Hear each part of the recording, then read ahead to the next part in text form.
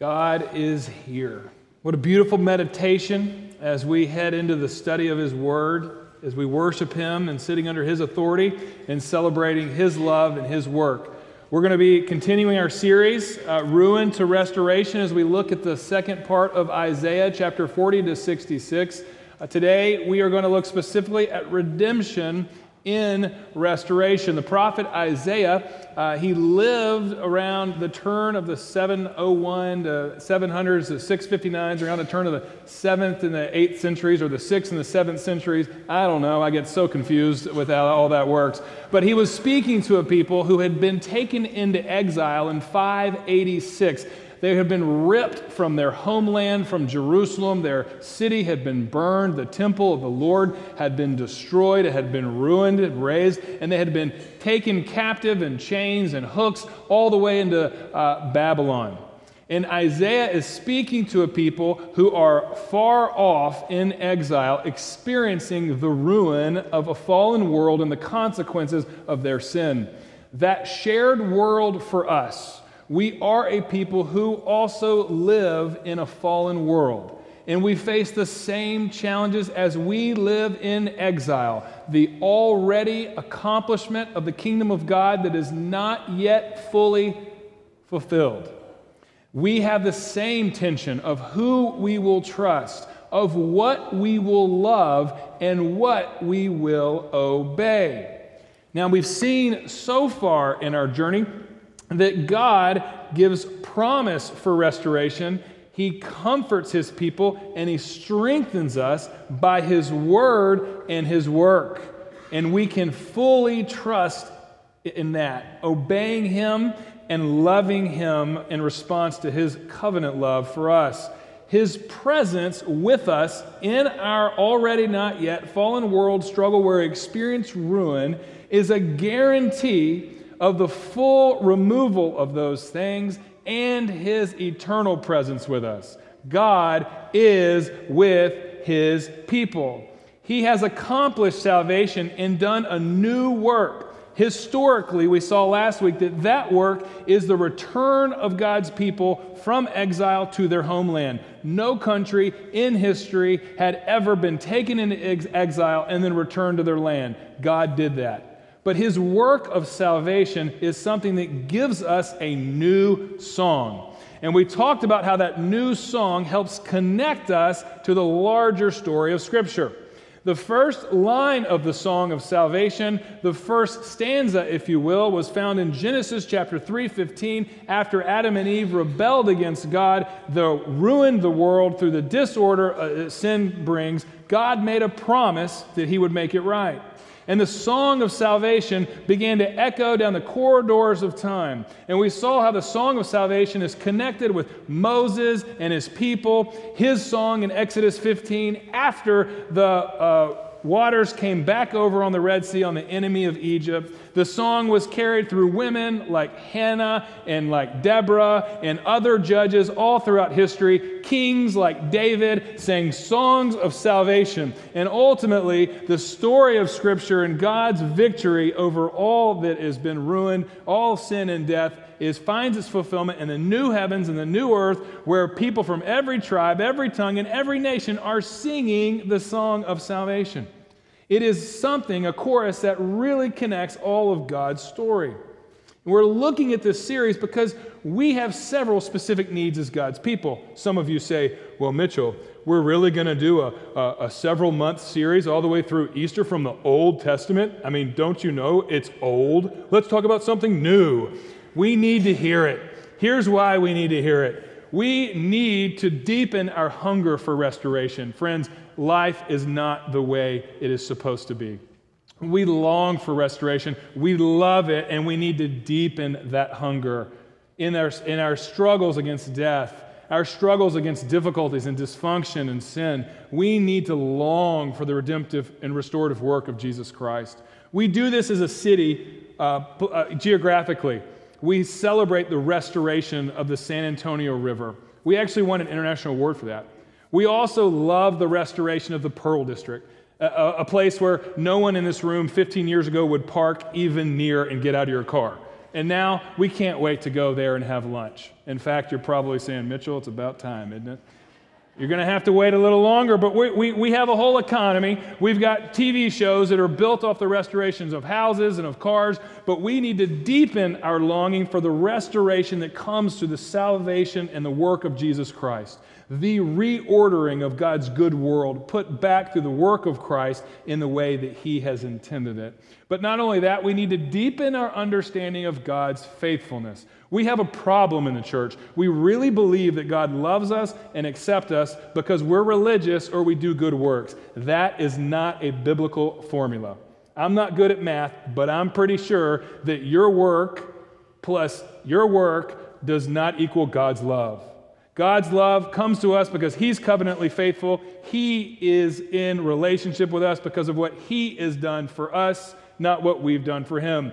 Our love for the Lord never begins with our own work. We also need to deepen our knowledge of Him and His work. You see, when we study this section of Isaiah, we get to know Jesus Christ and His mission and His message more intimately and more richly. When Jesus describes His ministry, He uses these passages. When the Bible reflects on who Jesus is, He's called the servant of the Lord. The title and the image of the representation that we find in these passages. We know who Christ is and His mission for the world and for the church through studying this. And finally, we need to be a people who deepen our endurance. You know, we give up too easily. We quit too soon. When life gets really difficult, we just stop believing the promises of God. We need to see a picture of God's faithfulness that is so majestic that we can join the chorus of the early apostles. It was Peter in 1 Peter 4, James in James chapter 1, who said that we count all of our suffering and our struggle joyous. It was the Apostle Paul who says that we rejoice in our suffering. In fact, God has a purpose in it. In chapter 5, He shows us that it is for our proven character. He's using it. We can join the early church as they struggled in persecution and found a way to sing in the midst of it. I love Acts 16 when Paul and Silas were in prison. They were singing hymns at midnight, praising God in their suffering. And we can join the Apostle John, who, while exiled in persecution on the island of Patmos, had such a majestic vision of the Lord and His rule that he was able to have peace. You see, we need to deepen our endurance. And the way that we do that in studying the Old Testament is really understanding what God is calling us to. Our heart position. We must be a people who see the faithfulness of God and turn from, categorically, holistically reject and push away the idols of our culture, the false gods, whether it's our own good works or the false gods of our culture, and return to worshiping the living God. This is why we have said throughout this series that what we revere, that is what we worship, will either further our ruin or will lead us to restoration. We must return to the living God and worship Him with all of our hearts, all our minds, and all of our hearts, minds, and souls. You see, yeah. We're in this together, right? Nothing but grace. Let's look at the word today from Isaiah chapter 44. Please join me. It's in your pew Bibles. Open them up. We're going to sit in this text today. We're going to start at verse 21, but cover the whole chapter. Hear God's word. Remember these things, O Jacob and Israel, for you are my servant. I formed you. You are my servant, O Israel. You will not be forgotten by me. I have blotted out your transgressions like a cloud and your sins like a mist. Return to me, for I have redeemed you. Sing, O heavens, for the Lord has done it. Shout, O depths of the earth, break forth into singing, O mountains, O forests, and every tree in it. For the Lord has redeemed Jacob and will be glorified in all of Israel. Thus says the Lord, your Redeemer, who formed you from the womb. I am the Lord who made all things, who alone stretched out the heavens, who spread out the earth by myself, who frustrates the signs of liars and makes fools of diviners, and who turns wise men back and makes their knowledge foolish. who confirms the word of his servant and fulfills the counsel of his messengers, who says of Jerusalem, she shall be inhabited, and of the cities of Judah, they shall be rebuilt, and I will raise up their ruins, who says to the deep, be dry, I will dry up your rivers, who says of Cyrus, he is my shepherd, and he shall fulfill my purpose, saying of Jerusalem, she shall be built, and to the temple your foundations shall be laid. In response to God's word, please join me in this call and response. All flesh is grass, and all of its glory is like the flowers of the field. The grass withers, the flower fades, but the word of the Lord stands forever. Let's pray together. Father, this is your word, and we are your people. We ask that you would be pleased to eliminate our distractions, those things competing for the space of our minds and our hearts. We ask that you would reveal yourself freshly and fully, that we might not just be inspired, but truly transformed. Give us ears to hear, and give us eyes to see, we pray. In Jesus' name. All God's people said, amen. We're going to begin right there at verse 21 with our first point. We see that idols cannot save. Idols cannot save us in our ruin. We must turn from them. Remember these things, says the Lord. That's the first part. Remember these things. What are we to remember? Well, he says part of it right there in the rest of the verse. Remember that I'm the one who formed you. You are my servant, O Israel, not to be forgotten by me. Your God remembers you. No matter how difficult your circumstances, he has not forgotten you. And your relationship is so intimate that he describes it as I have formed you. Later, down in verse 24, he says, I formed you in the womb. That word formed is repeated. It takes us back in Isaiah, but specifically the first verse of this chapter, where God says freshly, I formed you in the womb. You're mine. I created you. But another place that word formed takes us is the way that he talks about idols. Idols that have been formed by the hands of men. Idols that have taken wood and been formed, taking metal and images that have been formed. The word intentionally draws us on the one hand to a more intimate relationship and knowledge of God, but on the other hand, it takes us to those places in our world and in our life where we have sought to find things that only God can give us. Those are idols. I want to encourage you when you go home today, spend 5 minutes reading chapter 44. It is one of my favorite chapters in the Bible. I have hundreds of them, but it's one of my favorites. And in it, you'll see God at his best in his sacred sarcasm. It is hilarious how God mocks people who make idols, who worship idols, and it is worth your time. But what he does is he challenges a people who are living in a fallen world, who are experiencing the ruin of life, and who are tempted to look to things of this world with their hearts and their mind and their lives to find things that only God can give. And I'm going to ask you to go back and look with me at just 2 verses here. Isaiah 44, 8 and 9. It's on here on the screen. Would you please read it loud and proud with me? This is the 11 o'clock service. Read it. Let's go. Fear not, nor be afraid. I have not told you from old and declared it, and you are my witnesses. Is there a God besides me? There is no rock, I know not any. All who fashion idols are nothing, and the things they delight in do not profit. Their witnesses neither see nor know, that they may be put to shame. You might read this and say, well, I'm not really that kind of person. People fashion idols. I'm not one who goes and bows down to those things. I don't have little idols in my house and little idols in my car. I think this sermon is really for somebody else. I'm just going to put my mind on pause and think about going to eat at the Pearl after this. Let me bring it home to you a little bit. If you want a great modern resource, a contemporary resource on understanding idolatry, I encourage you to look at the book called Counterfeit Gods by Tim Keller. In his introduction, the whole book is phenomenal. In his introduction, he provides 4 categories of questions that really bring home this concept of idolatry to a contemporary people living in the West, in America. He says, how you answer these questions will help you see what you worship. First, what do you look at in order to try and control that which you fear most? Your greatest fear. What do you look to try to control that and keep it away? Second, what if you lost it would make your life not worth living?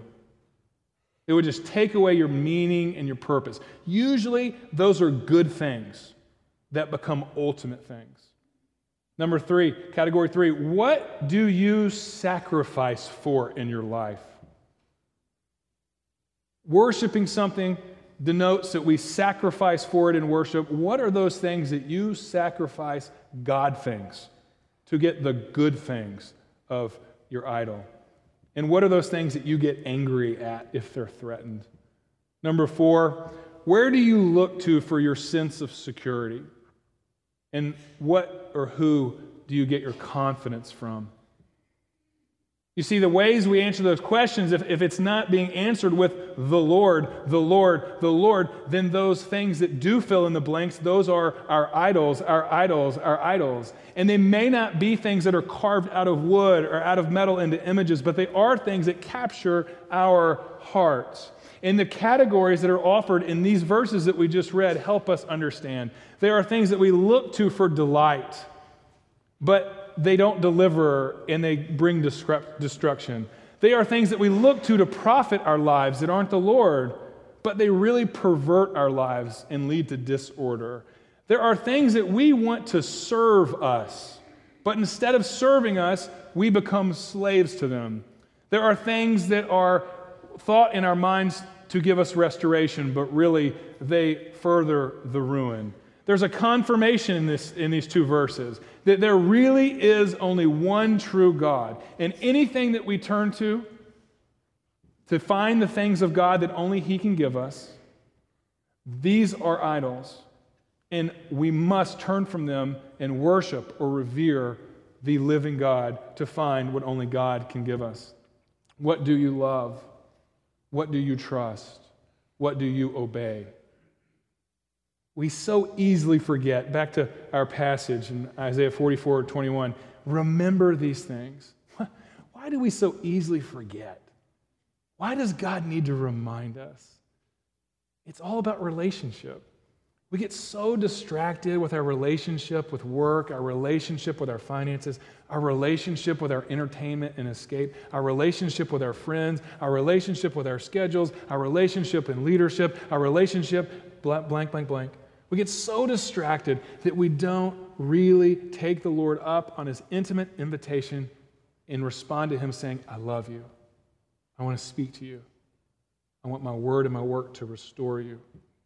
I have redeemed you. You are mine. That's exactly what we see Him say, or we hear Him say in the second and final point. I have redeemed you. The word redemption here, you see it repeated in the passage. At the end of verse 22, He says, I have redeemed you. At the end of verse 23, He says, I, the Lord, have redeemed Jacob. Verse 24, thus says the Lord, your Redeemer. God is making a clear point through repetition. He has redeemed you. What does that mean? Redemption is literally a term that involves buying back a slave. Buying someone from slavery so that they could be free as they're intended to be. The idea is the idols that you go to and that I go to try to have them serve us, we actually become slaves to them, and we obey them, and we trust them, and we act in love towards them. He frees us from that slavery through purchasing us so that we can be free to live as He's called us to be. Now, we have to answer a question. I mean, God is a holy God, right? And He's just, and so our sin must be paid for. How can a holy God be reconciled with an unholy, polluted people? How can a just God call back into relationship a people that have lived unjustly and disobedient to Him? Well, He answers that question in verse 22. He says, I have blotted out your transgressions like a cloud and your sins like a mist. You know, when I was driving in this morning downtown and the sun was coming up, there was a difference in temperature between the earth. It was a different temperature than the air. And everywhere where there was grass on a field or in the woods, there was actually mist. There was a fog. It was really cool. But I guarantee that when I go out and go back out of this place and drive past those same places, that mist and that fog will not be here. And just the other day, early in the week, I was driving downtown, and the Tower of Americas was covered up by the fog, the low fog. I love the hill country low fog in the mornings. But by lunchtime, the sun was out, and that fog had been removed. It could be seen no more. When the Lord talks about removing our sins, it vanishes like a cloud and like a mist. You can't even see it anymore. That is how a holy God does this, and this runs all the way through Isaiah. You can go to Isaiah chapter 1, verse 18, and he says, though your sins are like scarlet, they will be turned white as snow. In chapter 4, verse 4, he says, the filth of your shame, the filth of your reproach, it will be cleansed, washed away. In chapter 38, 17, he says that he takes our sins, and he hides them behind his back where he sees them no more. And last week in chapter 43, verse 18, he says, your sin is blotted out. It is removed, he says, for my name's sake. You see, the way that God can have a relationship, a holy God with an unholy people, a just God with a group of people that deserve justice, it doesn't begin with you being good. It doesn't begin with your own work. That's why Isaiah says later, your best work is like a disgusting, filthy rag that can only be thrown away. And Paul quotes him on that in the New Testament. It's not just Old Testament. Right? God's covenant faithfulness always begins with his work for us. That is why as we come to see, and we will see the more full picture of who the servant is, he says and revealed in chapter 53 of Isaiah, all of us like sheep have gone astray. All of us have sinned. All of us. But there is one who comes, the servant, who bore our iniquities. He bore our sins, and by his stripes we are healed. In chapter 10 verse 10 of 53, he says, it was the Lord's will to crush him so that we could be built up, restored, and renewed. Our Redeemer has bought us. And he says, return to me. Now, there's many great illustrations of redemption, but the most powerful one that Scripture offers comes through the prophet Hosea. Hosea was a prophet to the northern kingdom during the 8th century, and he was called to share the message of God's covenant love with his lips and with his life. And he had a really hard call. You know what his call was? God told him to go marry a woman of ill repute, that is, a prostitute. Now, if I'm Hosea and I have the mantle of prophet, in that moment when God says, okay, I want you to go and marry a woman of ill repute, a prostitute, I would say, what? Like, are you serious? How about I take can I just go talk? Like, isn't that what a prophet does? He just speaks with his mouth. I would resign. I'd hang up my mantle. But God says, no. Read it. Hosea chapter 1 to chapter 3. Go marry a woman of ill repute. Why? Because she represents my people who have turned their back on my relationship. And Hosea married Gomer. It's amazing. And in their marriage, she turned her back on him. She slept with at least 3 other men and had 3 children by another parent, another father. And she went off. Her life got so destitute that she was a sex slave.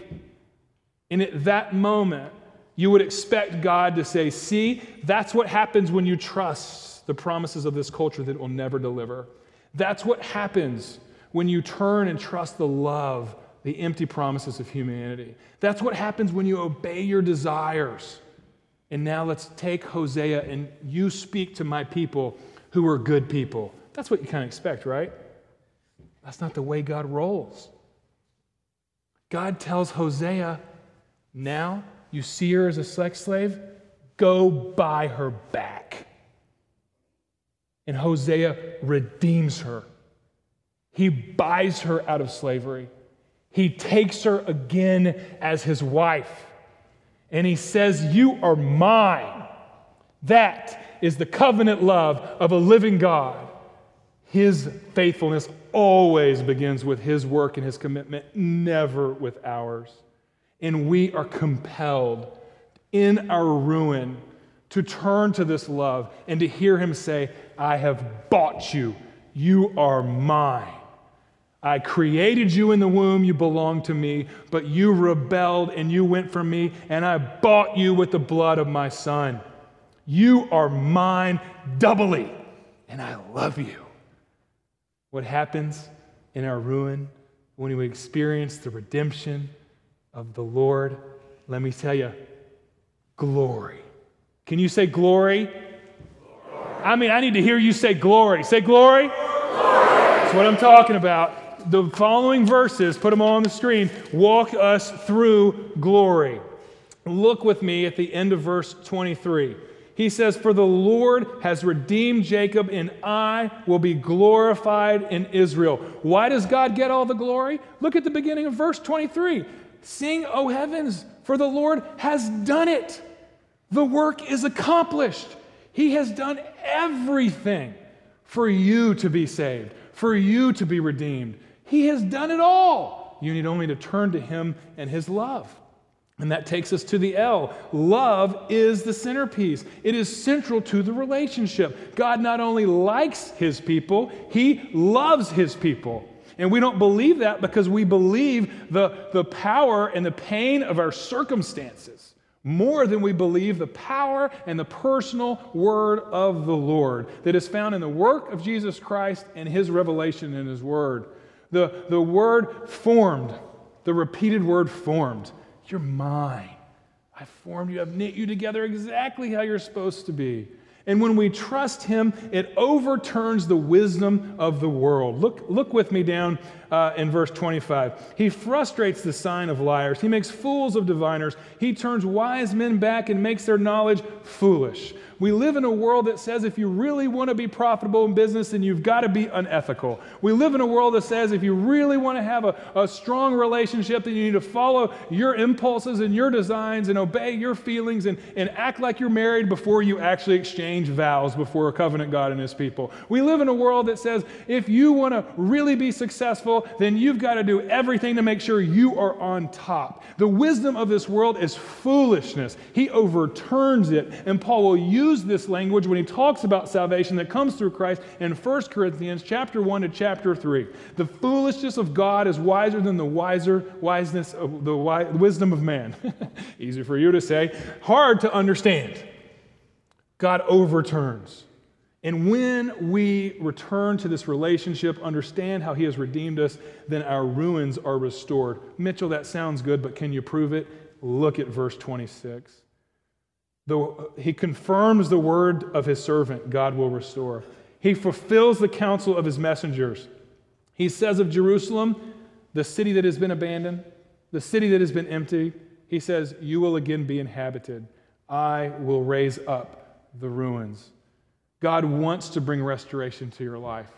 God wants to bring restoration to your relationships. God wants to bring restoration to your family. God wants to bring restoration to your finances. God wants to bring restoration to your life and get you off of the substances that you're addicted to. God wants to bring restoration to you and to this world. And we find it when we understand his redeeming work and turn to him. And you say, well, Mitchell, that's a big step of faith.